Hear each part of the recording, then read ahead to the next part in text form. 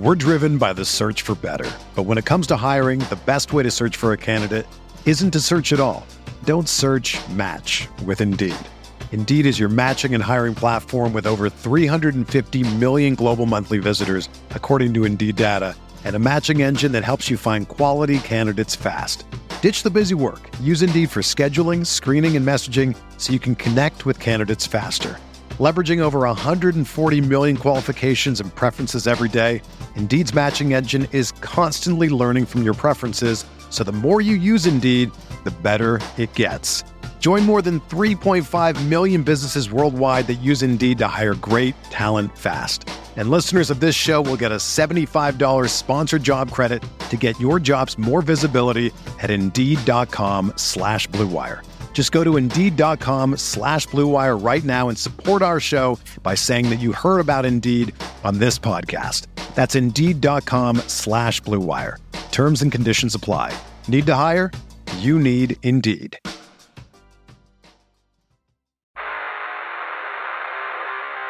You don't want it, you don't need it, but you're going to get it anyway. The Kevin Sheehan Show. Here's Kevin.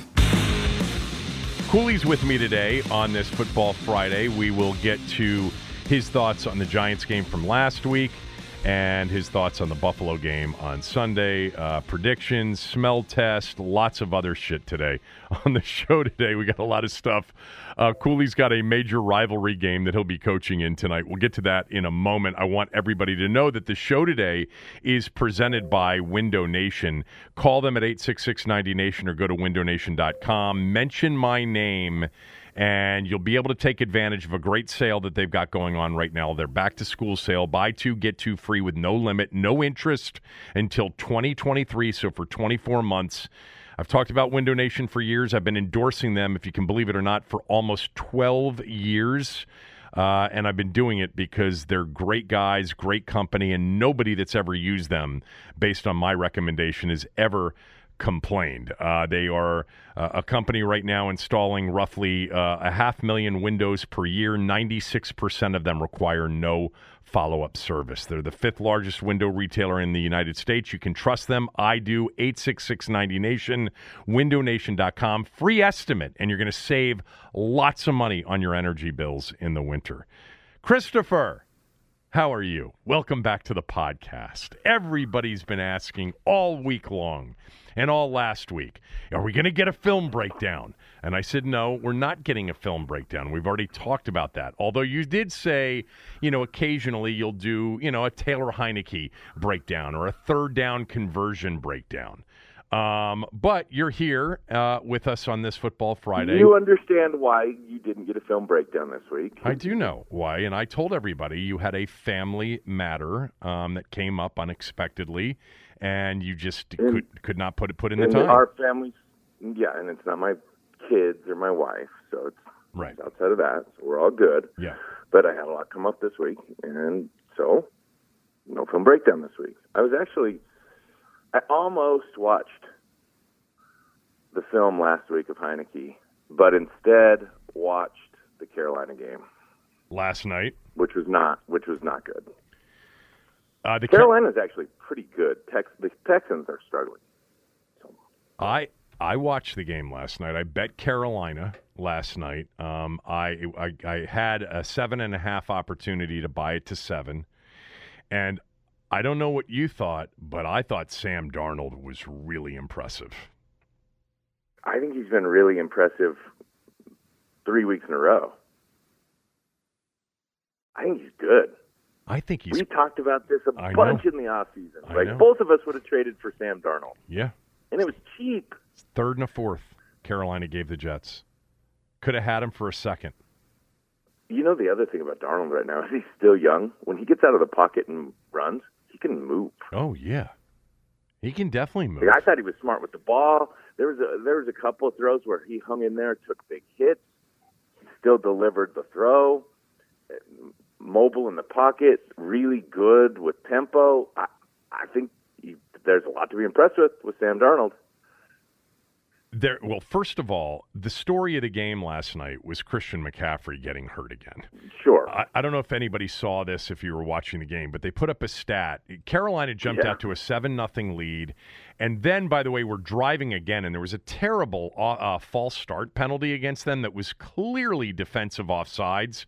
And they ended up going for a 4th down and 1 after a long 3rd down play, and they missed it. So they were only up 7-0. Christian McCaffrey was killing it. This team, started off 2-0 with a win over the Jets, not impressive. Last week, destroying the Saints. And then short work going into Houston, facing a rookie quarterback because Tyrod Taylor was injured, so they were facing Davis Mills. McCaffrey, when he was in the game, the Panthers were averaging 9.5 yards per play. And then for the 3 drives after he left the game... It was 7.2. It was 7.2. No, it was 9 point something. 7.2. And then it was 2.9. It was 2.9. I thought it was 9 point something first. 7.2.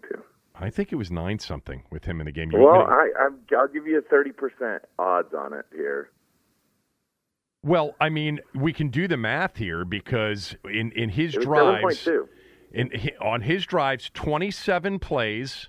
All right, 89, 27 plays. Yeah, that can't be right. It was probably 7.2. You were probably right. I watched. Well, still, game. It was a big difference in yardage. Yeah, it was 5 yards a play. He's so good. Massive difference. He's just a phenomenal player. What makes Christian McCaffrey so great? He's not only good as a back, he's an exceptional receiver, and so he ends up being this massive coverage tell. He ends up being this dynamic, show you what you're going to do against everybody else kind of guy.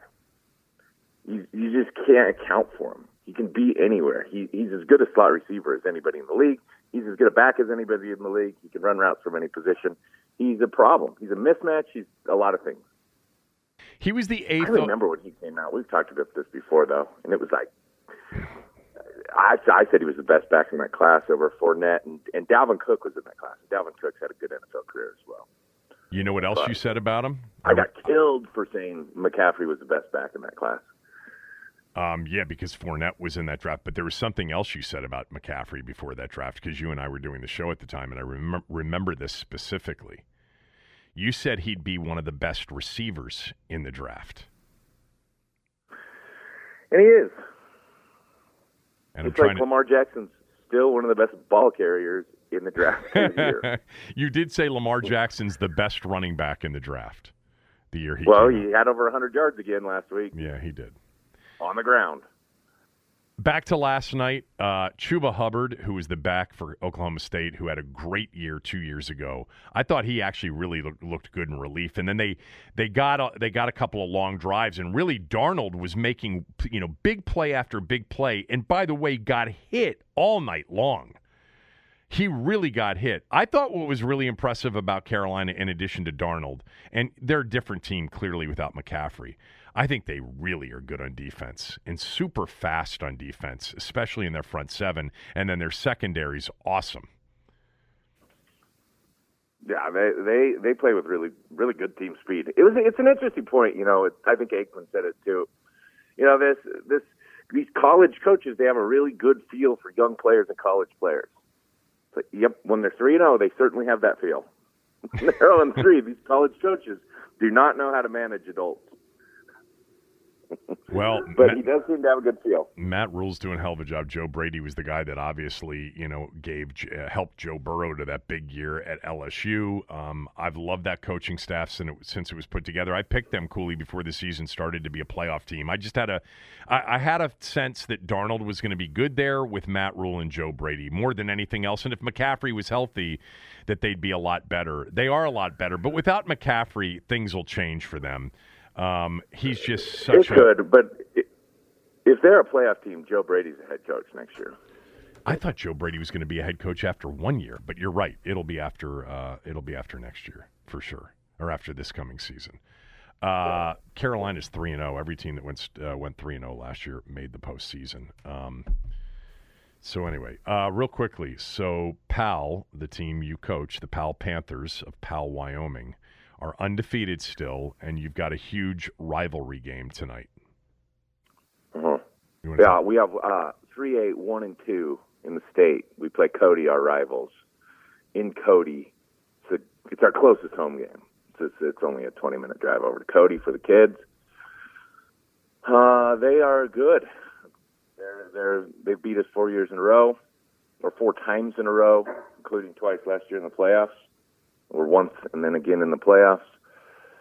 It's interesting, man. They run like a double wing offense with all the motion stuff, so it's a lot to prepare for. You got to play sound on defense, and based on the way we've played, where we predominantly run the ball, like we're sitting here drawing cards all week preparing to run the ball into a 9-man box. Like, if we get a 9-man box, we got to throw it. We're going to have to. Can your quarterback can throw it? Fine. Yeah, you can throw it. You get a 9-man box, let's just throw go balls and see what happens. We got 2 receivers that can go get a go ball. You're going to get a PI. You're going to get a completion. Let's just throw go balls or deep balls to see what happens. A little bit. You can't run it into a 9-man box, dude. It's really hard. Have you been running it into a loaded box through the Last week we ran it into an 8-man box the entire game, which they brought down into 9 at times. Did it work? Well, so here's the biggest problem with last week, and it could have worked in an 8-man box. We tried to make some halftime adjustments. We didn't execute. And if you are trying to run into an 8-man box, even with 2 tight end sets and a fullback in there, you can't miss blocks up front because of lack of execution. There's too many guys. Like if they're playing a 7-man box, we can afford to miss 2 blocks and still find a way to cut back, and someone's going to win big enough. That's high school football. It's different. But 8 and 9-man boxes, you got to have a dude on a dude. And that dude should be where he's got to be. And that's how we can run the ball into a 9-man box or an 8-man box. So it's a big game tonight. I think we're a good team. I actually think we are a good team. I think we've talked about this. I've really struggled with understanding who's good and who's not good when we're watching film. Like, is Douglas good?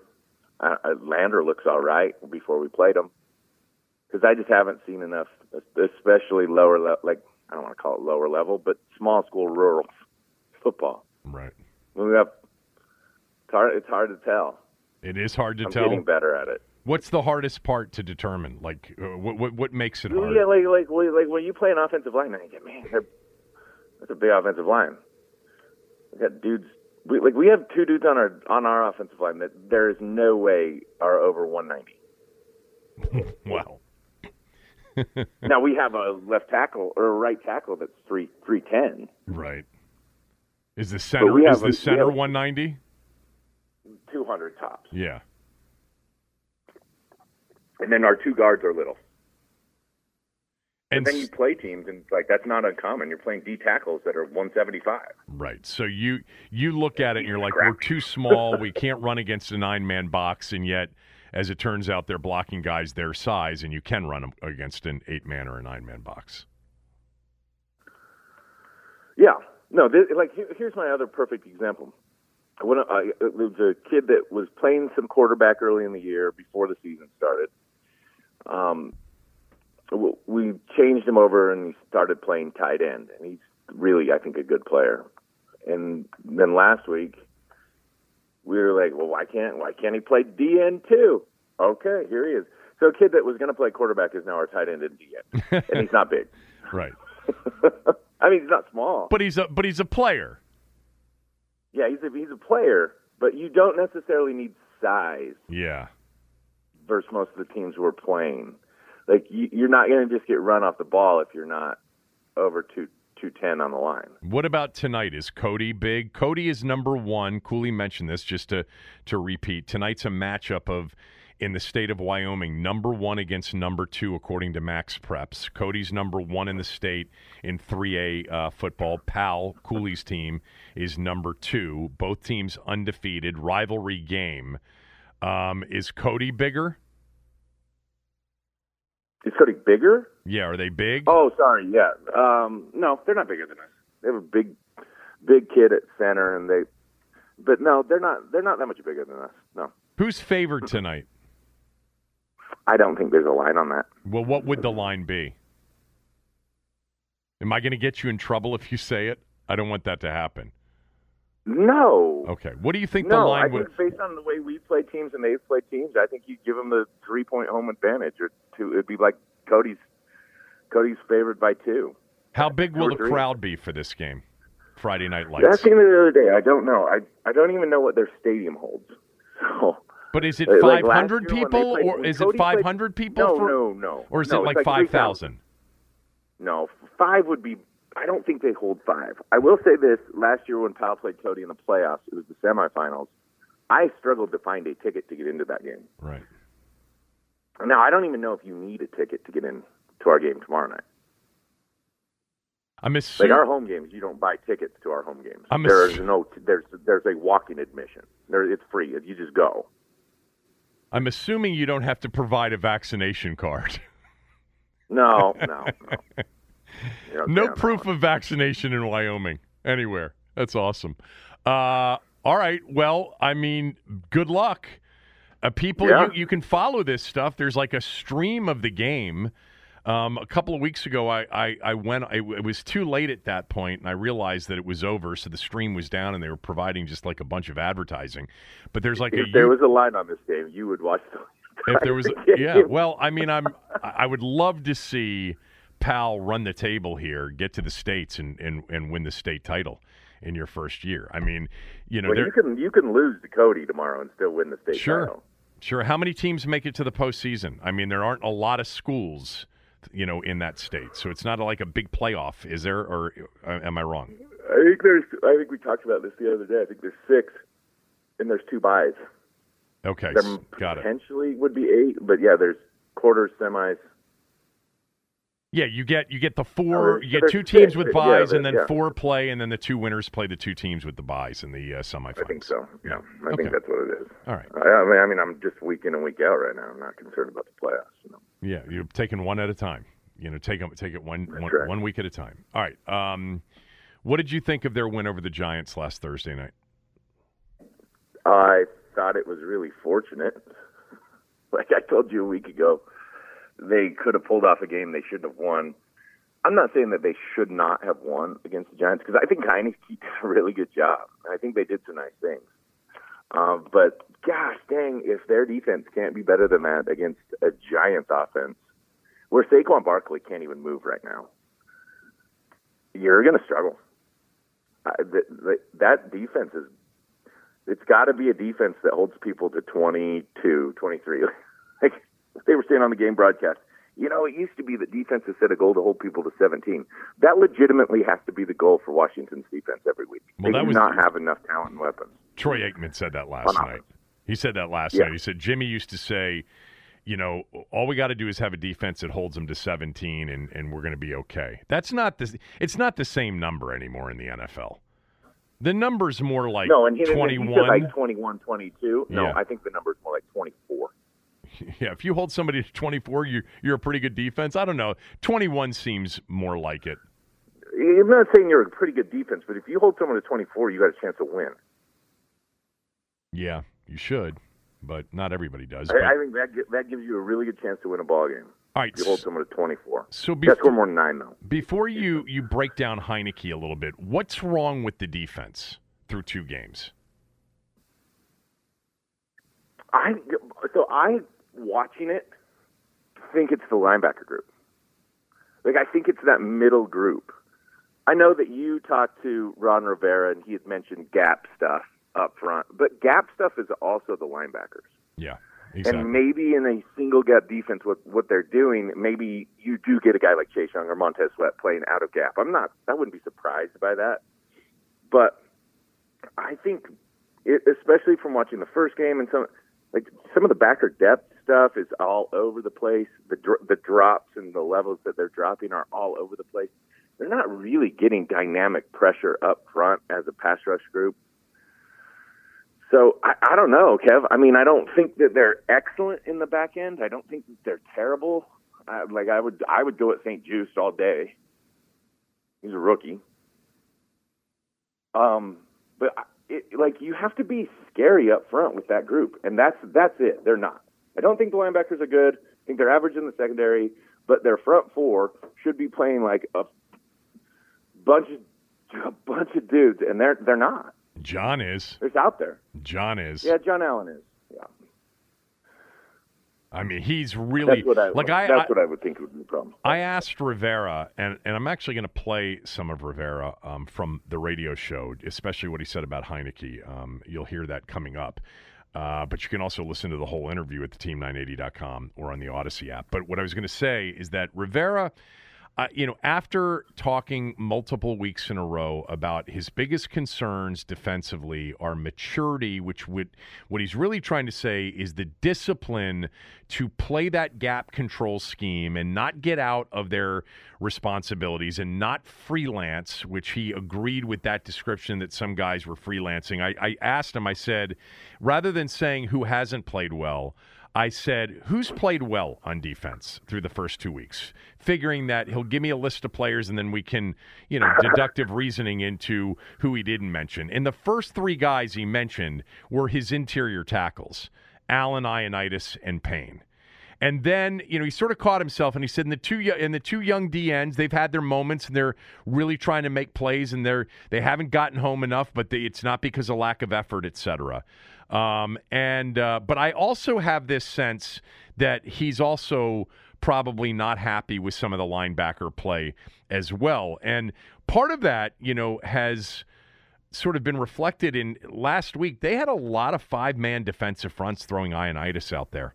And the linebackers, whether it was they had Holcomb out there a lot and Bostic and Jamin Davis out there a little bit less, but, they're playing with two linebackers and sometimes just one linebacker. You're just trying to find a way to get your best 11 on the field. Yeah. Is really the way I look at it. Is you're just saying we have to find a way to get the best 11 on the field, and if doing that means that we have to manipulate a coverage where it's essentially blitz every down that package is on the field, then that's what it is. But you're also saying we're going to go five-man rush, and at least 4 out of 5 of those guys are getting one-on-one matchups that we have to win. It's not a bad. I don't hate doing that. It's like if you had a 3-4 when everyone said, "Why would we ever drop Ryan Kerrigan?" Because when you bring everybody on a 3-4, it's a blitz. Right. So, I wouldn't have hated just rushing 5 every time on first and second down. It put some pressure on your secondary. But, yeah, I just don't think Jamin Davis is ready to play right now. I didn't think he was going to be a guy that was going to come in ready to play after watching him last year. I think Holcomb's probably the most rounded, so he'd be the one that you'd see in more. I think Bostic still struggles, and I don't think that when you get 5-on-5 or your 5 guys in there that you're getting dynamic wins up front. The thing that I would wonder, though, is play the analytics or the blackjack odds. Why would you go away from it? At some point, it's going to win. It's a better hand than anything else you have with those 5 down. That's what I think. You put Payne, Allen, Sweat, Chase Young, Matt Ioannidis in there. Tim Settle can still rotate. Casey Tuhill's not a bad player. You get those guys on 5 down, it seems like the odds are that one of them's going to win. Yeah. And, the truth is a lot of these guys have won several times. Allen's been difficult to handle. He's won a ton. Young's won, enough. Sweat has too. They just haven't closed it out, And then because of some really good throws by Herbert, some really good back shoulder catches, getting the ball out really quickly, there's also been a ton of people wide open. And then Daniel Jones really killing them with read option runs. And then in the drop back game, the truth is that Daniel Jones really hurt him in the drop back game too. They didn't get home enough. And when they did, and they shouldn't have. They shouldn't have because they couldn't run it. You mean they should have? Because what do you mean they shouldn't have? Because they couldn't run it? He shouldn't have hurt them in the drop back game the way he did. Right. Well, because they couldn't run it. He's better than people think. I think. I think Daniel Jones is much better than people think. Don't get me wrong on Daniel Jones, but when you're that kind of defense that has those kind of pressures, and the offense realistically should be one-dimensional, other than Daniel Jones' RPOs, which, come on, dude, look, just get a backer or a safety to play Jones on the RPO on the edge. Like, if you're going to get RPO, you know what looks you're getting it out of. Just bring a backer and say, if he takes the edge, you have Jones. Not that freaking hard. You mean on read options? So, on read options. Yeah.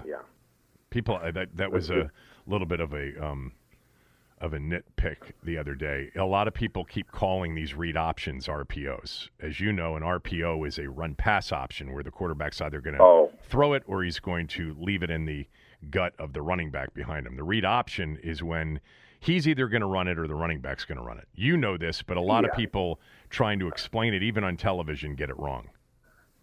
Someone was doing that close to me this week, and I was not very pleased. Okay. Remember, it's zone read. Remember, even if you're right. It's not an RPO. Yeah, zone read option. RPO is different. RPO, by the way, here's something for you. The NFL has called ineligible men downfield more in the first couple weeks of the season than maybe, I think it's like, I've got to find this now. It was Terry McCauley who put the tweet out. I saw it. Basically, a lot more ineligible receivers downfield this year. And the reason is that there's much more RPO. And you only have a yard before you are ineligible. And as you know, the offensive line's blocking run on an RPO. In college, you have 3 yards. What do you have in high school on RPOs? Or on ineligible linemen downfield? Do you know what the rule is? Yeah, they give a lot of leeway. The high school rule, well, first of all, Cody is ineligible downfield every time they throw an RPO. Like, this needs to be brought up pregame and discussed before anything starts because Cody is cheating. Is it 3 yards? If the ball's thrown behind the line of scrimmage, I think that you can have anybody downfield. Right. But I think it's 3 yards. It's just the NFL is not going to give that leeway. Right. Those guys are good enough, can operate quick enough. They're not going to give the leeway. And those officials have seen it enough, and they're looking for it. College gets more leeway than you would think. The thing is once the quarterback pulls it from that back's gut, if you watch it, unless the team truly doesn't go downfield ever, once the quarterback pulls it from its gut, if it's more than a 1 count, it's an illegal downfield. Yeah, but the difference is in college, it's 3 yards of room before you're ineligible. In the NFL, it's 1 yard. And then the NFL is enforcing that rule this year. Yeah, I understand, but college... You're 3 yards downfield in a 1 count. Yeah, I get it. And they're blocking run, and the ball's coming out quickly, and people are, whatever. We've seen, obviously, a proliferation of all of them. 3 yards, but I've seen a lot of plays on film where there's a full 5. Well, you got to get with the referees before the game tonight, and you've got to... It's not my job, buddy. Well, you've got to tell the coach, look, I've been watching some tape. They're downfield. There's a lot... we know. Okay. We know. We will. Just checking, just making sure. Yeah. We'll be good on that. So, Taylor Heineke last week, you said you thought he was really good. Cooley, he's played 11 and a half quarters for this team, going back to the fourth quarter against Carolina, the game against Tampa in the playoffs, the 2.5 quarters against the Chargers, and the full game against the Giants. And I think his grade is an A. I think he's been really good in these games. I mean, it's a very small sample size. But I also think that this week is a much bigger test. I've been talking about it all week on this podcast and on the show. Ron Rivera, I asked him about it, and I'm going to play his response for you here in a second. But, A, what do you think of Taylor Heineke so far this year? And, B, do you agree with me or not that on the road is a completely different animal for him, especially in that environment in Buffalo? Yeah, I think you could say that, but on the road he was fine in Tampa in a playoff game. It wasn't on the road. It was at home. You're right. This is his first road game. It should not have been at home. Well, it was because they were the division champ. I think it will be a completely different animal because I think he's done really well is, well, I think he's done a lot of things really well, but I think he's gotten from the huddle to the line of scrimmage and kept tempo and kept everything rolling with pace, and that's a different world on the road. So how can he manage that? But first and foremost, I think he's got guts. I think there's a lot of other things to him, but I think that there's that toughness factor. Like, that competitive drive is there. Want to win. And because of that, like, I really am not interested in Washington winning or losing football games in any way, shape, or form. To be honest, sorry. But I am because of Heineke. It's weird. After the playoff game and watching him a little bit, he's the real reason I'm interested in watching the game. And it's guts, it's some moxie. I think he throws the ball with accuracy. I think he's smart with where he goes with the football. I think he can move in the pocket. I think he can get out of the pocket and make plays with his legs. I think he's like, can you imagine if he was 6'4"? Well, he's not tiny. 5'9"? He's not 5'9". I know. I don't think he's. I actually think he doesn't look tiny. Scott Turner said the other day one of the issues he got overlooked is he was little. I see he's listed as 6'1", 210. I mean, he actually in that first game when he came in looked bigger than Fitzpatrick to me. Well, Fitzpatrick's tiny. It's same size, basically. Program height. I'm pretty sure. I'll look it up, yeah. but I think Fitzpatrick's listed at 6'1", too. I don't think he looks that tiny. You said something though, and I'm just going to push back on it.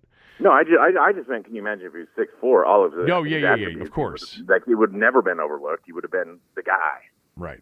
You said something, though. I'm just going to push back on this a little bit and get your response. I think that the one thing that, to me, has been very inconsistent has been his accuracy.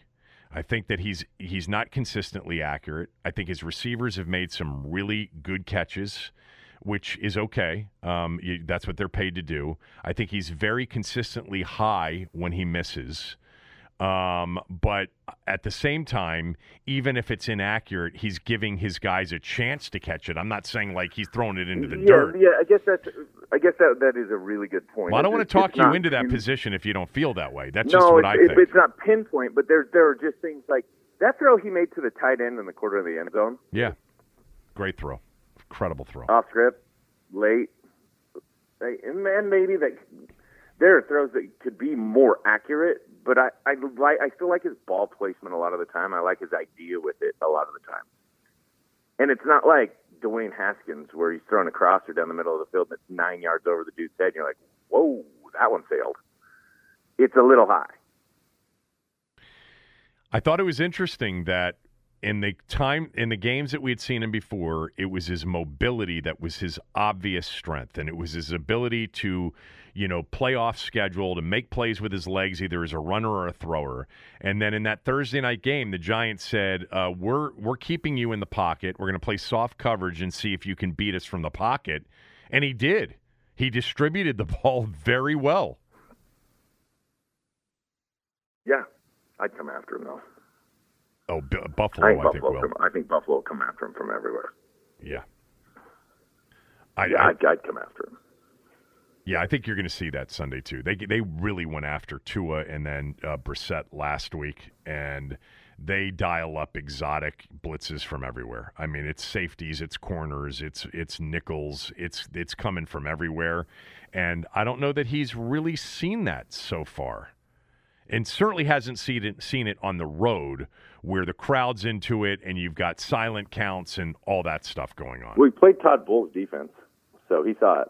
Yeah, he saw it without Devin White on the field. So it doesn't. Yeah, he saw it without a certain player, but he saw the exotics. Yeah. I forget exactly now, going back to that playoff game, what Tampa did. He played great in that game. That's all I remember. He was awesome. They came after him a bunch in that game. So I want to play. They came after him a bunch, and he made throws. Yeah, he made a lot of throws. Do you remember? Bowles came after him all night long. I mean, remember they didn't even know he was. They didn't even know he was going to be the starter. Remember? Didn't even know he was going to be the starter until about an hour before. No, but Bowles comes after everybody. Yeah, true. Yeah, they sacked him twice, and in the game they hit him 6 times. You want to note his PFF grade was? Yeah, I do. I think it was very good in that game. I think it was the highest of the postseason, if I recall, of any quarterback. Oh, in I the don't know. postseason. No, sorry. I can go find that for you. But his PFF grade for this week against 72.7. Yeah. But that's not bad. No, it's not bad. The interception obviously hurt him at the end. The playoff game, though, I think this is true. I think he had the highest PFF quarterback grade of any quarterback in any playoff game last year in the one he played against Tampa. I think that's true. I could be wrong. His QBR in that game was 57, and Brady's was 79.9. So, PFF's a little bit different than the QBR thing. I want to play this quick soundbite for you from Ron Rivera. It was an exchange that we had in my interview that I do with him every week that he appears on the radio station with me, 8 a.m. on Fridays. And I asked him about sort of the importance of this first road game, and this is what he said, and then you'll hear my follow-up. But now this is truly, like to your point, Kevin, his first opportunity to start on the road in a hostile environment. This to me will probably be the really the last final thing to really look at and see if this guy and be able to say, this guy is really an NFL dude. What's your gut on how he'll handle it Sunday? I think he'll handle it well. How we react and how we handle it as a team, that's what I'm really curious and interested in. We're talking to Ron Rivera. So this is the last test that'll tell you that he's really a dude, in this league. What do you think right now? And I'm sure some people close to you have asked you this. What do you think Taylor Heineke's future is in the NFL? Oh, I think he can play, period. I mean, there's no reason for him not to based on the things he's done. So a bona fide week in, week out starting quarterback in the NFL. I think he can be that kind of guy. And again, like I said, that this week will be a real good indicator as to how far, what is his ceiling? What is he potentially capable of? So will he be that guy for you moving forward? Well, we'll see. That's why we play him, Kevin, to find things out. So that was Rivera saying, that this test on Sunday in Buffalo, hostile environment, is the test where they will be able to see the final thing that you can look at and see and then be able to say, is this guy really an NFL dude? They really like quizzes and tests. Good point. I wish I had remembered that. They really, really like to quiz and test. Come on. Okay, first of all, come on. Seriously. This is the last test that we need to see if he's an NFL dude? Like one road game? Right. True. Kevin, one road. Okay, we saw him come in and play against Tampa in a playoff game at home.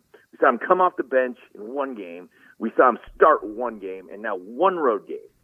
4 games, we will know if he's an NFL day in and day out starting dude quarterback. Yeah, understood. Please. Here's what he is. Okay, just so here's his best case upside, in my opinion. Ryan Fitzpatrick.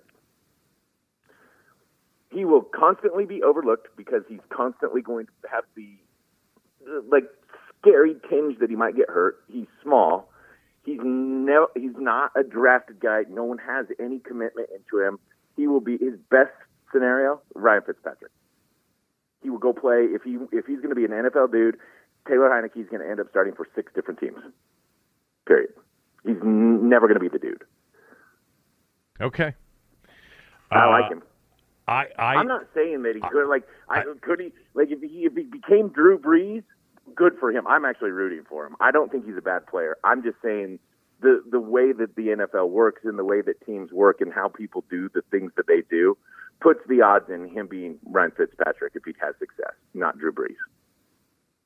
I think and this isn't indicative of his play, just so we're clear on that. I like how he plays. Well, you like how Ryan Fitzpatrick plays and played the last couple of years. I think sure. I think they play very similarly. I think it's a really good comparison.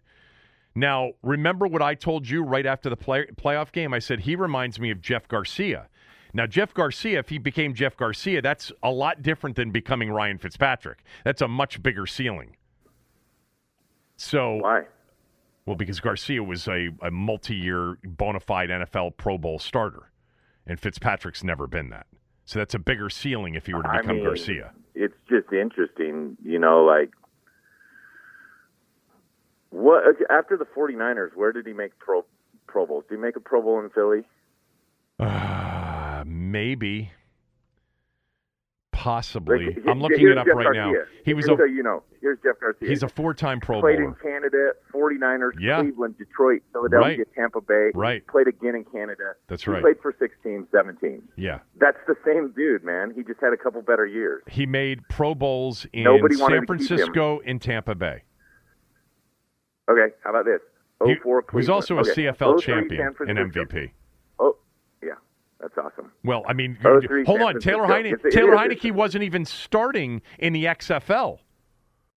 Are you telling me you think Ryan Fitzpatrick's career is equivalent to Jeff Garcia's career? It's not. Well, okay, this is a long road, but hold on real quick. Just based on the two of them. 03 in San Francisco, Garcia. 04 in Cleveland. 05 in Detroit. Yep. 06 in Philadelphia. 07 in Tampa Bay. 08 in Tampa Bay. Back to Philadelphia in the 09. You're telling me that he was a bona fide NFL starter as a dude? He played 5 years in San Francisco, where 3 of them he started every game. But I'll bet you Ryan Fitzpatrick's career statistically trumps Jeff Garcia's by a mile. It doesn't matter. Ryan Fitzpatrick's never had the Even ceiling results. Even if you give him his 18-game Calgary stints, I'll bet you Fitzpatrick. It's because he never got to play for a team that could win. Garcia played for the 49ers from 2000 to 2003 after Montana and Young. They still had dudes there. Yeah, I understand the comparison in terms of the journeyman aspect of his career, all the different places he played. But again, 4 Pro Bowl seasons, quarterbacking teams to the postseason, quarterbacking in playoff wins. So it's just different than Fitzpatrick. I think they're similar in the way they play, and I think it's a fair point that Fitzpatrick was always on teams that weren't very good, and Garcia was on those 49er teams that were good with T.O., et cetera. But I think Garcia, I'd put him at a higher level. And so if I'm saying that Taylor Heineke's ceiling is Jeff Garcia, and I didn't say that, I'm just saying that's who I initially thought of. And if that's his ceiling, it's higher than the Ryan Fitzpatrick ceiling. That's all I'm saying. Dude, they are like the same dude statistically.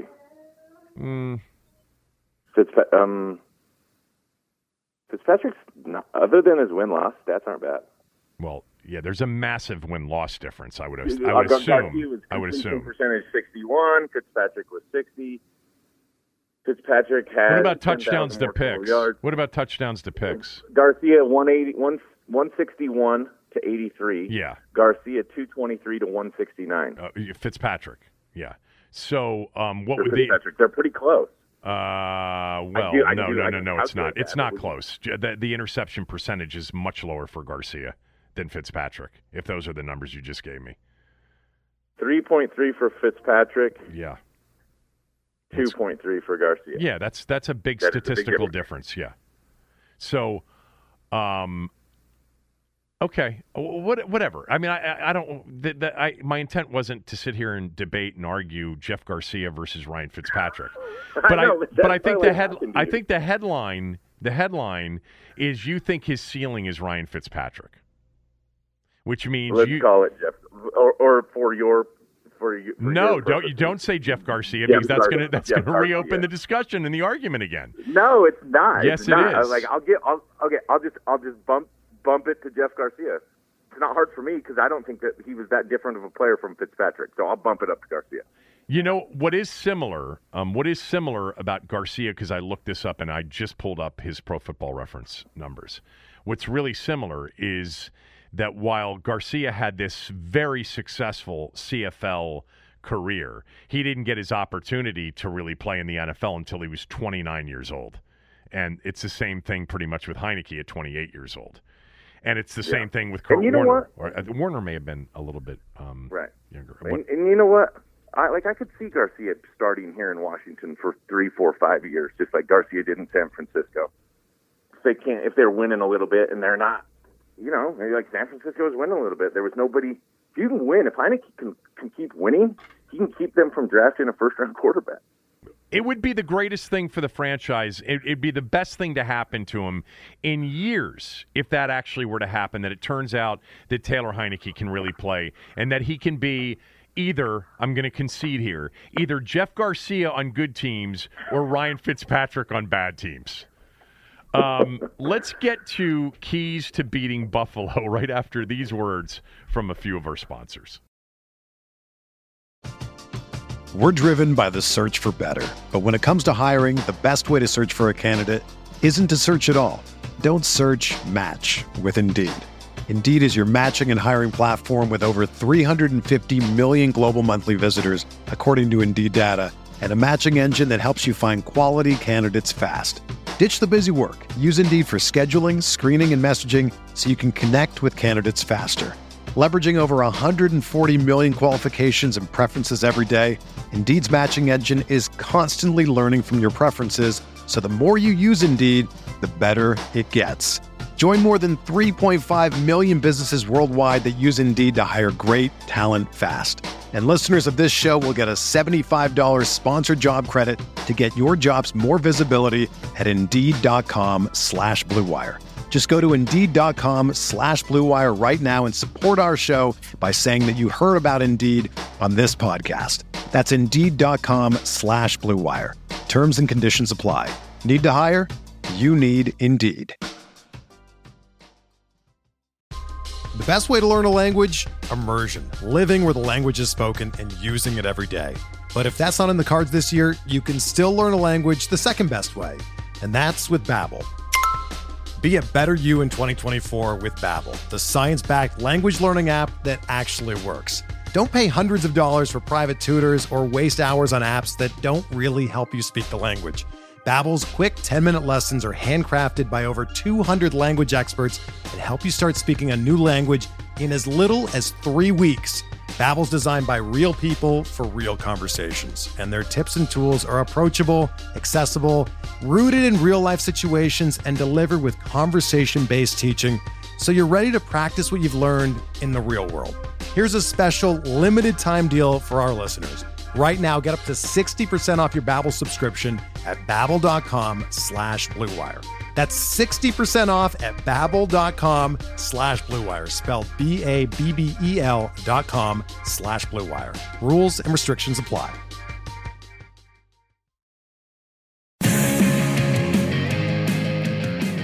Cooley, I doubt you've been following this, but the line opened at 9.5 beginning of the week. It's now down to 7. And I made this point on the radio show early this morning.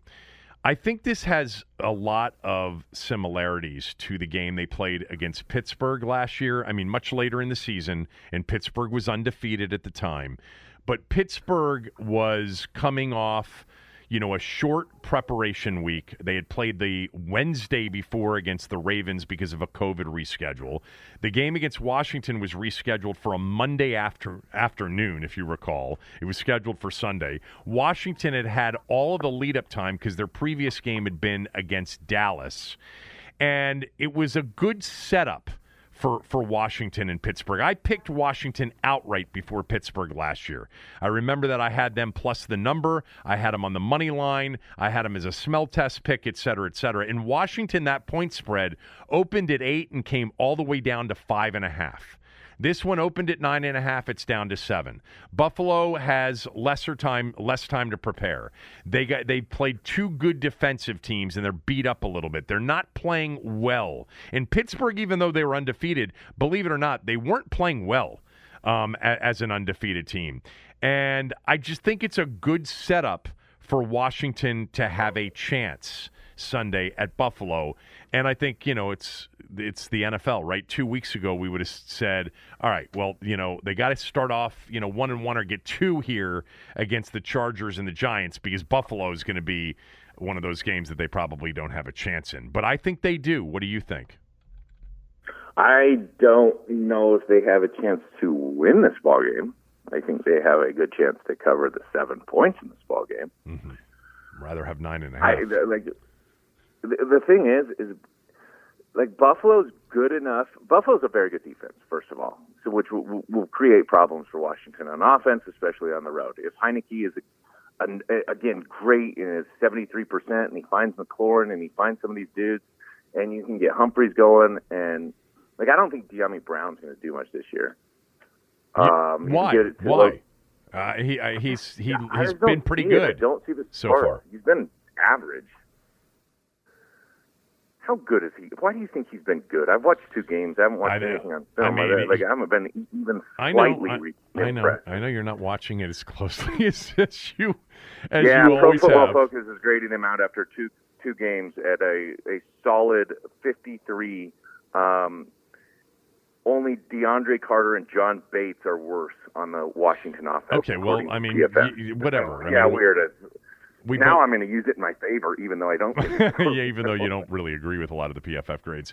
I think he's played like garbage. I don't think he can separate one-on-one. I don't like him. Really? I don't dislike his potential in the future. Through 2 games, I'm like, who are you? I think his speed is noticeable. He drew that PI call against the Chargers. He had that big early catch in the game against the Giants. I think he's got good hands. He's a big target. I like him. I like De'Ami Brown. I like Terry a lot more. I mean, that's obvious. Seriously, how good is Terry McLaurin? How good? Terry McLaurin's outstanding. So good. I think Terry McLaurin is just absolutely outstanding. So they really fed him against the Giants. All right. Here's the thing. He can win against any one corner. Like he can win against your star corner. He does not back down. He beats anyone in the league. And it might not be every time, but he can win often. All right, let's go Washington beats Buffalo and we'll do it the way we used to do it. You give me one, I'll give you one, and we'll continue until we're done. You start. Washington beats Buffalo. You don't get beat to death by Josh Allen off script. You don't give up 19 completions with him running outside of the pocket and finding any one of those dudes toe-tapping the sideline and them moving the chains in a 3rd and 13 situation where you're like, we had him backed up. Oh my God, we were going to get a punt here. And you're like, how did he make that throw? He's never going to make that throw again. Like Steph Curry shooting threes. You're like, yeah, he's going to make the very next throw he throws. Like next time he's rolling as hard as he can to his left, throwing back across the field, across the field to anybody. Like, he'll make the throw the next time. He makes those throws. You do not get beat to death in situational football with Josh Allen outside of the pocket. It's so the way you describe that with the toe tapping, I can't. It seemed like every single game last year with Buffalo. Here's Allen creating time, extending, running around, and then throwing to Stephon Diggs or somebody who just barely got 2 feet in bounds on the sideline to move the chains. It's so true. That happened all last year. He was incredible. It hasn't really happened in the first 2 games. He hasn't been that good. He's been out of rhythm. He's been out of sync. So has that offense, but they played 2 good defensive teams. My first one is this. Washington beats Buffalo if the pass protection holds up, because I do think that they are going to get after Taylor Heineke. They're quick. They're athletic. They blitz from everywhere. They did it last week. Who knows? The Giants blitzed Bridgewater a ton and didn't necessarily come after Heineke as much. But I think Buffalo at home with a crowd and, silent counts required, I think you're going to see some false starts. I think you're going to see the pass protection have to hold up in this game. By the way, I think we'll see a lot of no huddle from Washington on Sunday. We've already seen it in the first 2 games. I think we'll see no huddle to keep the defense that Scott Turner wants to face out there. And I think we'll see a lot of quick count and a lot of quick throws. And a lot of those bubbles and run extension throws like they did last year against Baltimore with Dwayne, if you recall. But I think the pass protection's really going to have to hold up, or this could be, a game that goes sideways where Buffalo makes a bunch of backside hits and game-changing plays with their pressure. Pass protection, number 1 for Washington beating Buffalo. What's your number 2? The funniest thing is my number 2 says they have to protect versus 5-man pressures. Yeah. And that's the thing is Buffalo's not – like they might have some really exotic type looks or some different but they're bringing 5 a lot of the time when they blitz. They're not bringing 6 and 7. Right. And they're playing more exotic looks and coverage behind what they're actually playing in the blitz. And so I'll add to it. Like, obviously, you got to pick up the 5 and 6 man pressure situations, but you can't make mistakes like the Dolphins did last week, throwing into coverage that you don't see post-snap. Like, those post-snap rotations cannot be picks because you're worried you're getting pressured. So, 1, you have to trust that you're going to get those pressures picked up, and 2, you can't make the dumb mistake throwing a quick ball for a pick. Can't make mistakes into the blitzes. Yeah, and, in a game like this, I mean, well, let me get to my next one because it sort of plays into it. Washington wins if the defense shows up for the first time this year. And, one of the things that we all thought, in liking the defense and liking the talent and loving all the first-round picks on the defensive front and liking that Rivera and Del Rio were better than Joe Barry and anybody that came before them, Greg Minuski, is that, you had a chance, right? Defense travels, the old adage in the NFL. If you got a really good defense, you've got a chance. You might not be a Super Bowl contender, and you typically are not without a quarterback, but you got a chance to be competitive week in and week out, and you have a chance to be competitive on the road, though the defense has not stepped up. And Josh Allen and the Buffalo offense, they've struggled in the first 2 games. They haven't looked themselves. He's near the bottom of every statistical category through 2 weeks. So if they come out and they get healthy and they get right against Washington's defense, it's going to be a big conversation on Monday because the defense was supposed to be 2 weeks ago the strength of this team. And here we are talking 2 weeks into the season, Cooley, about how we're concerned about the defense, but we feel pretty good about Taylor Heineke as the starter. It just is. I was telling Tommy yesterday, I mean, that's the NFL in a nutshell. It's like within 2 weeks we've gone from, well, the defense is going to have to carry him, to what's wrong with the defense? Taylor Heineke's not the problem. He'll give us a chance to win. Defense has to step up. And I think, there have been individuals like Josh Allen who have been outstanding. I think Cameron Curl's played really well when he's been in there. I thought, unlike you, I thought Jamin Davis played much better last week, but I still see a guy that's trying to figure it out. And I agree with you totally on the linebackers. We need Chase Young to be disruptive Sunday. We need a batted ball or 2 from Montez Sweat on 3rd and 7. They've got to travel. They've got to step up. They've got to have a game. I think Buffalo can run the football against Washington. Devin Singletary's been excellent. I still am not sure about Washington as a run-stopping team.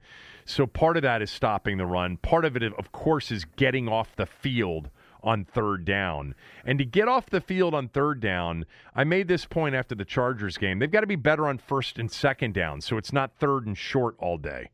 So the defense has to step up and stopping the run, getting off the field 3rd down, being good on 1st and 2nd down, and by the way, being very careful with Josh Allen.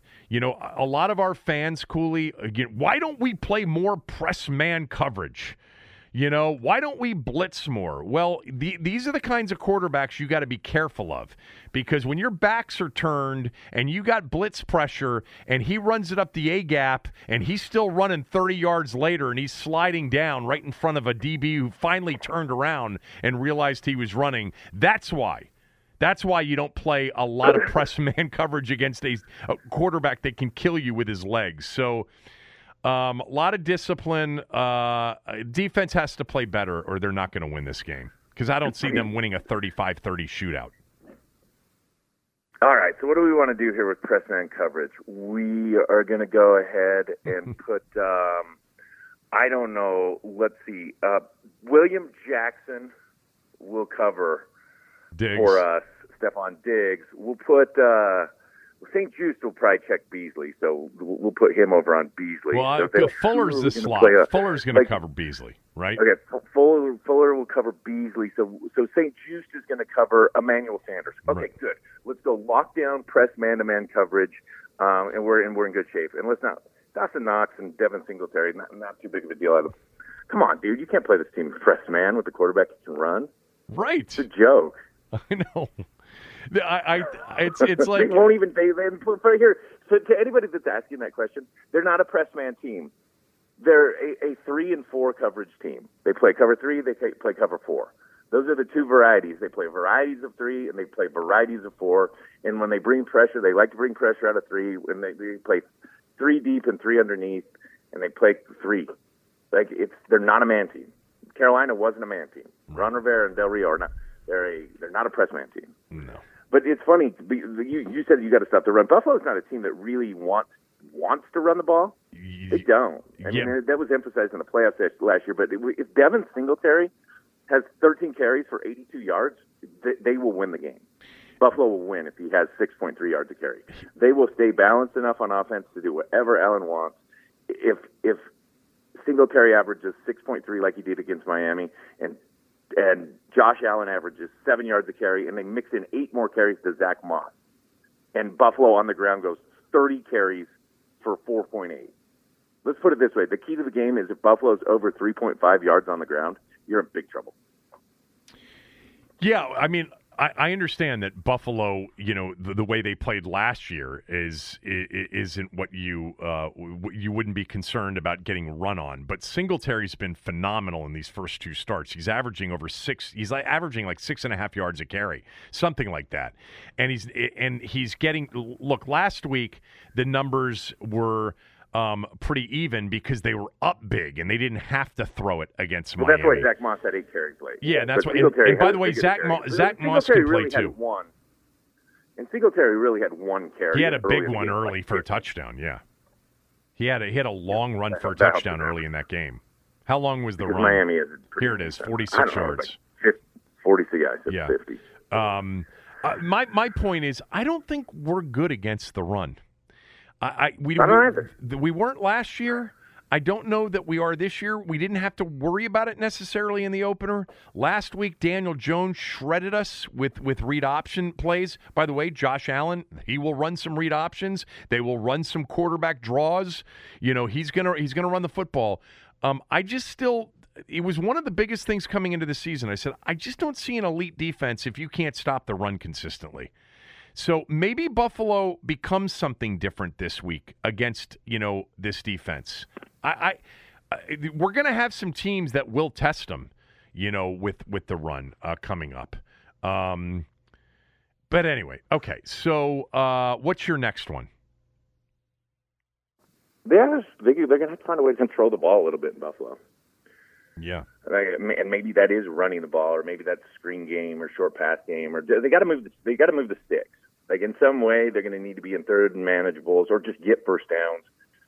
I think if you're not over 40+% in third down situations, then Josh Allen's going to end up having the ball too much. Your defense is going to be on the field too much, and if that becomes the case, then you're going to struggle. You just don't want to give Allen in that group multiple opportunities. You want to make this a 10-possession game if you can do that. And so I don't know if they can run it, Kev, with their line and their front. But at the same time, Gibson averaged 5 yards a carry against the Giants. I know. And gave it to him 13 times. I asked Rivera, I said, last week, were you balanced enough? You had 46 throws, 22 runs, and Gibson was averaging, over 6 yards, 13 for 69, so, and he said, yeah, for that game, I think we moved it. Not, I'm with you on this. I don't care how you move the football, and I don't care about balance. You can take out 10 of those throws into the last part of that game. Yeah. If you wanted to weigh it to true balance. But I still think Gibson needs more touches. I think Gibson needs more touches. I think he's a player who's on the verge of becoming very well known, and I don't want to say a star. I don't want to get out there on that, but I think Gibson needs more than 13 touches a game. That's all I'm saying. And they still they do not give it to J.D. McKissick. I mean, nobody wants to hand it off to him. But they got it to him. They got it to him as a pass receiver. As a receiver, he had a big game. Yeah. They just got to control the ball. I don't really think it makes too much of a difference how you do it. I mean, it doesn't matter to me if you can pass the ball 8 times down the field and go score, and that's what you're doing. As long as you're moving the sticks and you're going down and getting points, they just got to control the ball. I think the last thing for me is that I'm going to come back to defense primarily, but coming into this season, we felt like they had A players, like plural, for the first time in a long time. And the A players haven't played at an A level yet, except for Terry McLaurin. Chase Young and Montez Sweat and John Allen, they've got to make a couple of key plays in this game that are difference-making plays. A forced fumble, a sack, blindside sack, pick it up and run with it to set up a score or score themselves.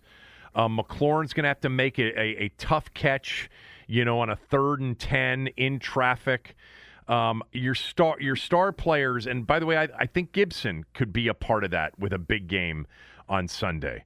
I just think that's the I don't see ultimately the game being decided by by coverage on the back end with Landon Collins and William Jackson. I see the front four and the star players changing the game somehow and making 2 or 3 plays that determine the game. Because I do think it's going to be a competitive game. Anyway, what else you got? I think we did a lot there. I think we did a lot. I think we gave them a lot of ways to win. Yeah, we always do. All right. They're going to have to score more than the other team. Yeah, that's true. We're going to finish up with a prediction, and if you want to stick around for my smell test, Cooley, you can do it. I know that you're interested in it because you ask me about it every week. Before the prediction, can I ask you a couple things? Sure. One, would a tie be a win for you this week? Well, it wouldn't be a win because it would be a tie. If you're asking me, would you consider that yes, a moral victory win? Yeah. Would you take a tie? Yeah. Right now, if you could take a tie, you'd take a tie? Damn right. I love it. Would you? If I was Washington, I'd take a tie right now, and I wouldn't even go play the game. I said this morning, and of course, our good friend Doc Walker would he would blow a gasket. That because they survived and they essentially got a mulligan in that Giant game and they're 1-1, it just makes this game sort of a gravy, icing on the cake opportunity. And I think it's a big opportunity, and I'm excited about it for them because I think it's like the Pittsburgh game a little bit. If they win this game, all of a sudden, they're really going to be taken seriously. Now, a lot of people will just be questioning Buffalo's start, too. But they go to Buffalo and they win. It's like when they went to Pittsburgh and won last year, even though they were in a terrible division. And this would be much earlier in the year. It's going to be a time to take Washington seriously, even though they lost to the Chargers and got lucky against the Giants. But, the fact that they are 1-1, if they go there and lose, in a close competitive game, it's just a much better situation for them going to Atlanta next week 1-2, because 0-3 would have felt like the season was over at 3 weeks. It would have been over. And they are playing in the NFC East, so yeah, but I think the NFC East is better. All right, let's do. We'll do a smell test. We'll do our predictions for the game. Oh, I had one more question I wanted to ask you. That's right. Did you have a list? Go ahead. Go through them quickly. You might have talked about this throughout the week, but I just want to say this: like the Monday Night Football broadcast with the Mannings is so good. It's so good. It's so good. But in saying that, watch how this will change football in the way you watch it. So the thing I liked that I thought that was hysterical is when Rex Grossman was playing for Washington, and we were there together, I said, wouldn't it be awesome if you just have 2 dudes in a living room, maybe have a solo cup drinking beer, and just hang out and talk about a game instead of have someone so stuffy with analysis of a game? Right. And I haven't talked to Rex in 6 years. I called him Monday night. Like, are you watching this? This is our plan. Like, we had literally wrote out this entire plan. The two of you did? You've never told me this before. Now keep in mind that a massive part of this plan being orchestrated is Peyton Manning. Yes. Like, Eli's just there. Of course. Peyton's amazing. It's like Barkley on the TNT show. You got to have your Barkley. But you and Rex would have been good. You would have been phenomenal on this kind of a broadcast. You mean like a whiteboard and a bunch of junk around and be able to hang out and really talk about a game. Yeah. Yeah. This is how you're gonna. But I'll bet you. I'll be interested in how long Fox or CBS waits to try to do another side broadcast like this. Because Fox could do it on Fox Sports 1. Yeah, they can. Yep. They can do that. NBC's got, multiple distribution, lots of distribution capability as well. CBS does too. So, yeah, I would imagine you would see this. Now, let me just tell you that I love it. Monday night, I crashed early, so I didn't really see it. I loved the opener, though. But here's the thing. If you're really interested in the game and what's going on in the game and the results of the game and the flow of the game, you can't watch it that way. I'm not. Yeah, you can. No, this week was better. It was? This week was okay. Better. All right. Yeah. So this week was a lot more involved in the game with a lot less antics. I think they said the antics were fun. It got attention. Let's talk about the game. Did you miss because plays there are like you did in week game. 1? You missed plays in week 1. No, I don't think you missed it. I didn't miss any plays unless Okay. I missed the first quarter, but it's hysterical because it's like you and me wrapped into one dude and Peyton. Peyton's just analysis of every situation is there. Like if you were watching the Monday night game last week, there was a timeout not taken with about 50 seconds by Dan Campbell. Right. And Peyton's like, you take your timeout here. Now you get down the field, you're going to be condensed in the red zone with time. I don't know why you're not taking the timeout here. It's ridiculous. Yeah, I enjoyed with the immediate next play, like throw the go ball. You got a one-on-one matchup. Throw the go ball right there. It is perfect. Good, Eli. Good. It was good. It's so good. He's so rounded in doing all of it. Washington plays a Monday night game, and they're not scheduled to do every single week. I think they're scheduled to do 10 games this year. I don't know why. Maybe they'll increase that, but I don't think that I could watch Washington-Seattle Monday night, November 29th, if that game means something. Can I tell you how to do Mannings. it? I know how to do it. It's 2 TVs. Let me tell you how to sound down on the main broadcast. No, you just DVR both of them, and when the first one gets to about halftime, you go back and you watch the other one, and then you miss all the halftime, and then you skip through the commercials. Okay, we can do that too. That seems like a lot to catch up on in a 12-minute halftime. All right, let's take a break. You're not a millennial. Did you have another? Well, it's a 12-minute halftime. If you're telling me that, to really get the essence of the, are you telling me to more watch? Than 12 minutes. Hold on for a second. Are you telling me to watch the Mannings live and catch up on the main broadcast at halftime, or vice versa? Whatever you want to do. Well, no, there's a big difference. There's a big difference. Essentially, you can watch it. No, I don't. When I catch up on a main broadcast, I don't care what the announcers are saying. With the Mannings, I'd want to hear every single word, so I wouldn't be able to watch a whole half in 12 minutes. So go ahead and watch the Mannings, and then that's different. But you can watch when the Mannings go to commercial, you can still go start going through the other game. You can do them simultaneously. Okay, you know what? You just can do it. You can. You have to be committed to it. You got to be back and forth on your remote, which is hard for you because you're in the middle of trying to adjust the volume to an odd number, not an even number. That's true. If I bet on the game, evens are big for me. The superstition is all based around even numbers. If people are like, what are they talking about? Many years ago with Cooley, I did this thing, and we ended up taking calls on what people's superstitions were when they were watching the games. And for me, the volume levels have to be at a certain number, and it's usually even numbers. And I'll settle in on a number that's a good luck number. And then like during commercials, I can flip the volume around and get it, somewhere else. But I got to be right back to 22 or 24 when the game comes back on. Oh, God. So troubled. Okay. Any other questions on your list? No, I have more things, but I got to get going. Well, so I do want to hear the smell test, but I have a thing. Well, you said 45 minutes, and we're. I know. Well, I mean, we do this all the time. Do me a favor, because I don't want to have to go back through and re-listen to the second half of this.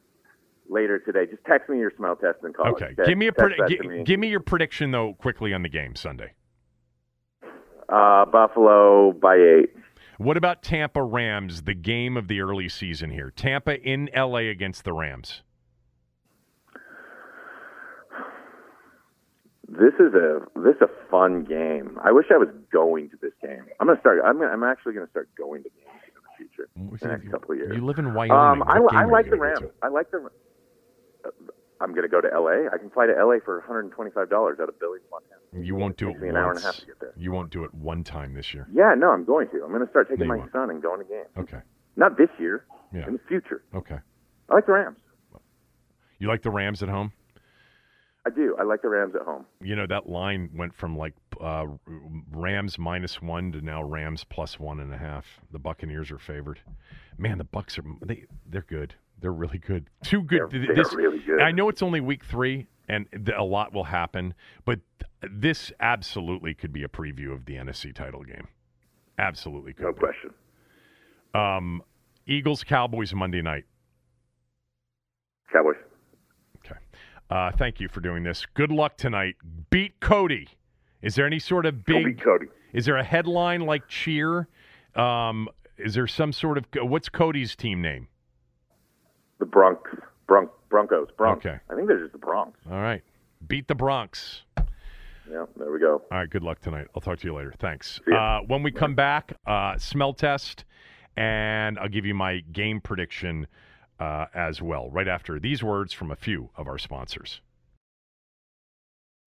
When you need mealtime inspiration, it's worth shopping Kroger, where you'll find over 30,000 mouth-watering choices that excite your inner foodie. And no matter what tasty choice you make, you'll enjoy our everyday low prices, plus extra ways to save, like digital coupons worth over $600 each week. You can also save up to $1 off per gallon at the pump with fuel points. More savings and more inspiring flavors make shopping Kroger worth it every time.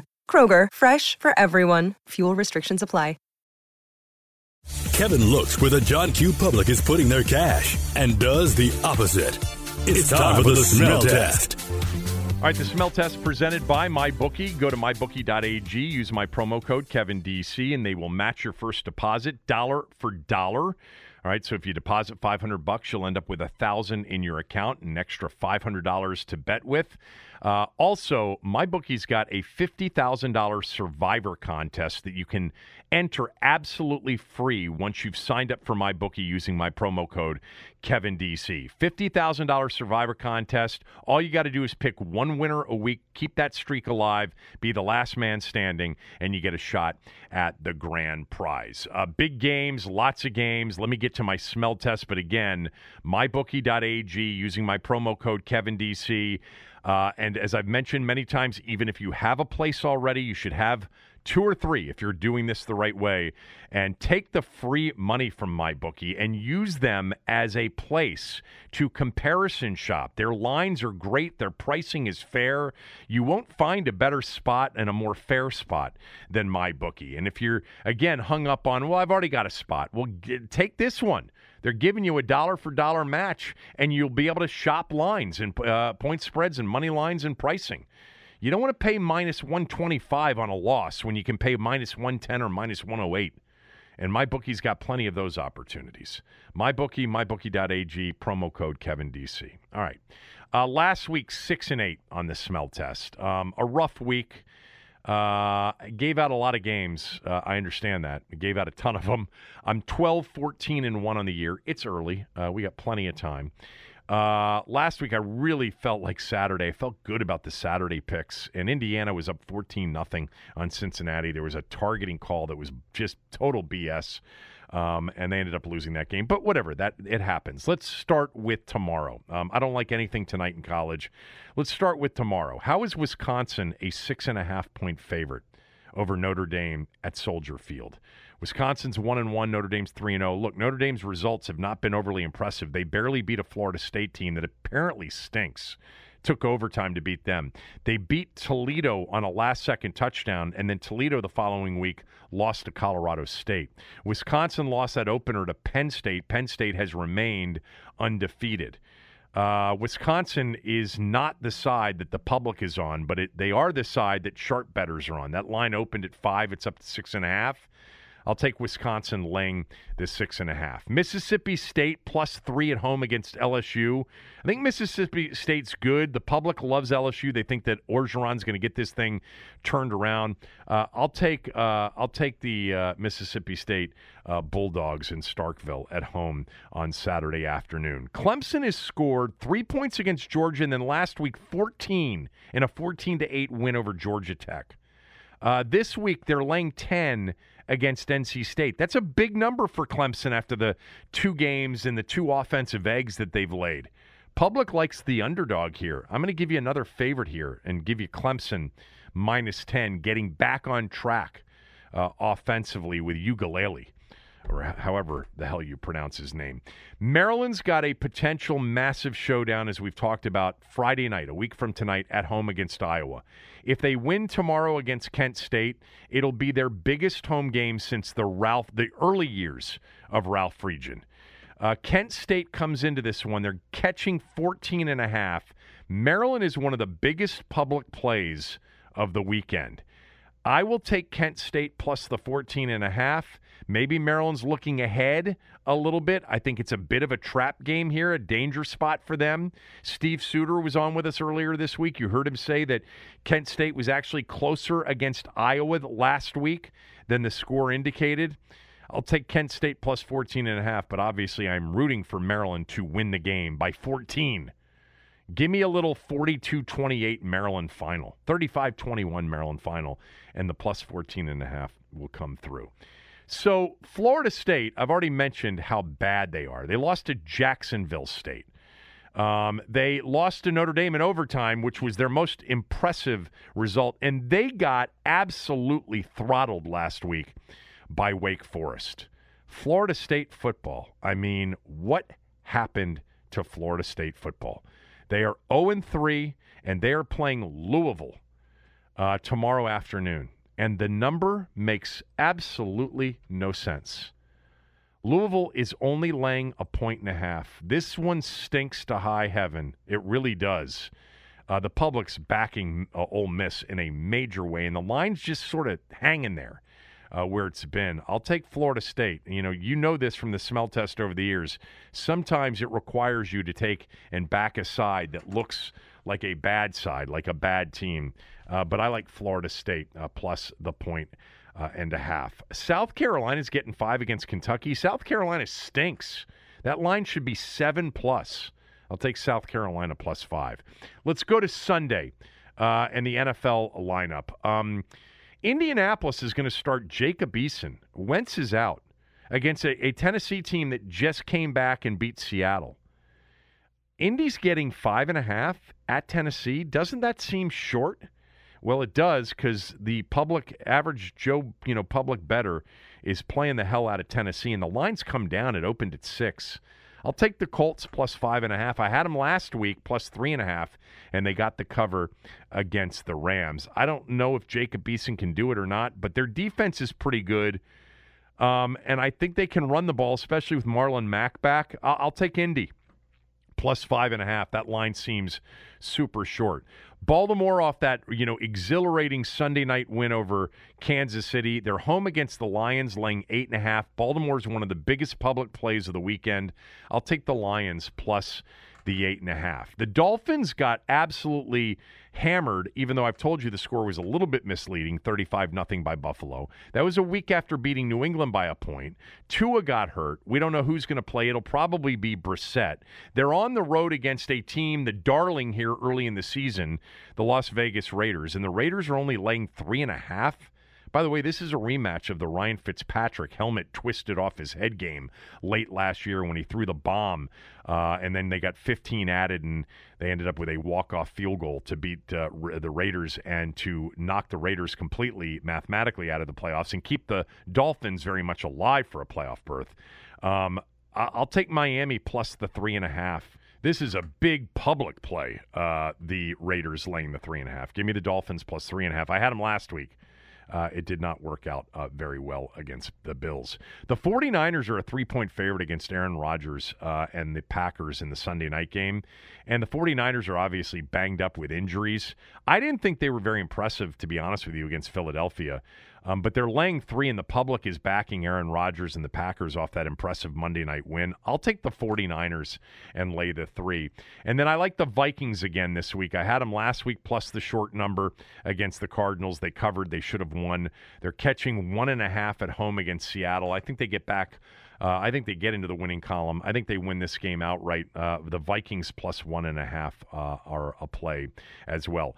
Keep in mind, Monday night, I think I'm going to have the Eagles. I'm not giving them out right now, but I think the Eagles will be an added Monday night play in Dallas, plus the 3.5 for wherever it is right now. All right, recapping. Wisconsin minus 6.5, Mississippi State plus 3, Clemson minus 10, Kent State plus 14.5, Florida State plus 1.5, South Carolina plus 5, the Colts plus 5.5, the Lions plus 8.5, the Dolphins plus 3.5, the 49ers minus 3, and the Vikings plus 1.5. That's your smell test for the week. My prediction on Sunday's game, I like the Bills 24-20. I didn't put Washington into the smell test. I told you that I probably would have them in the smell test. The lines come down. It's just a bad number now. I would have definitely given them out at +9, +9.5, maybe even +8.5 or 8. This line's down to 7. You're getting a bad number. This game may go off at 6.5 or 6 at this rate. I like Washington very much to be in this game and to have a chance to win it. But I'm going to pick Buffalo 24-20, and I think Washington will have a chance with the ball late, but they won't get it done. I think Heineke will have a good game, a decent game. And I think on Monday we'll feel less concerned about the defense. Maybe. I don't know. 24-20, they're 1-2 going to Atlanta. That's my pick. I do like them to cover. I will play them myself. I don't want to give them out as a smell test with a bad number. That's a big move, man, down to 7. But I do like Washington, and I'll probably play them plus the 7 myself. One last thing. My God, Juan Soto. 2 more home runs last night. His numbers in the last 3 games, 8 of 10, 8 for 10, 6 RBIs, 3 home runs, 4 walks. He's awesome. Nats have won 3 in a row. Also, did you see the NFL playoffs are going to have a Monday night game wild card weekend? There are going to be 2 games on Saturday, 3 on Sunday, and one of the wild card games is going to get moved to Monday night. No word on the networks, but you're going to get a Monday night game. And I would assume that the Monday night winner would play the following Sunday. It would be kind of unfair competitively to have that team then play a Saturday game the following week. All right, that's it for the show. Enjoy your football weekend. Back on Monday.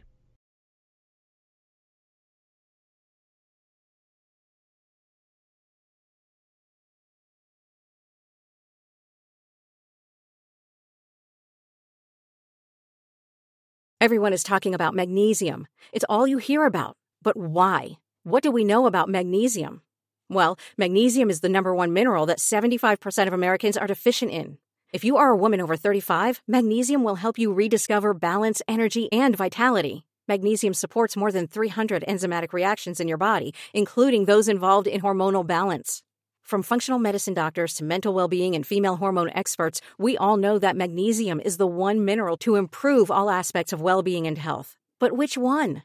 Magnesium Breakthrough from Bioptimizers, the trusted choice recommended by leading experts with 7 best-absorbed forms of magnesium to ensure your body receives the support it needs for overall well-being. Go to bioptimizers.com/balance today and use code BALANCE10 for 10% off. Support your journey to wellness at bioptimizers.com/balance.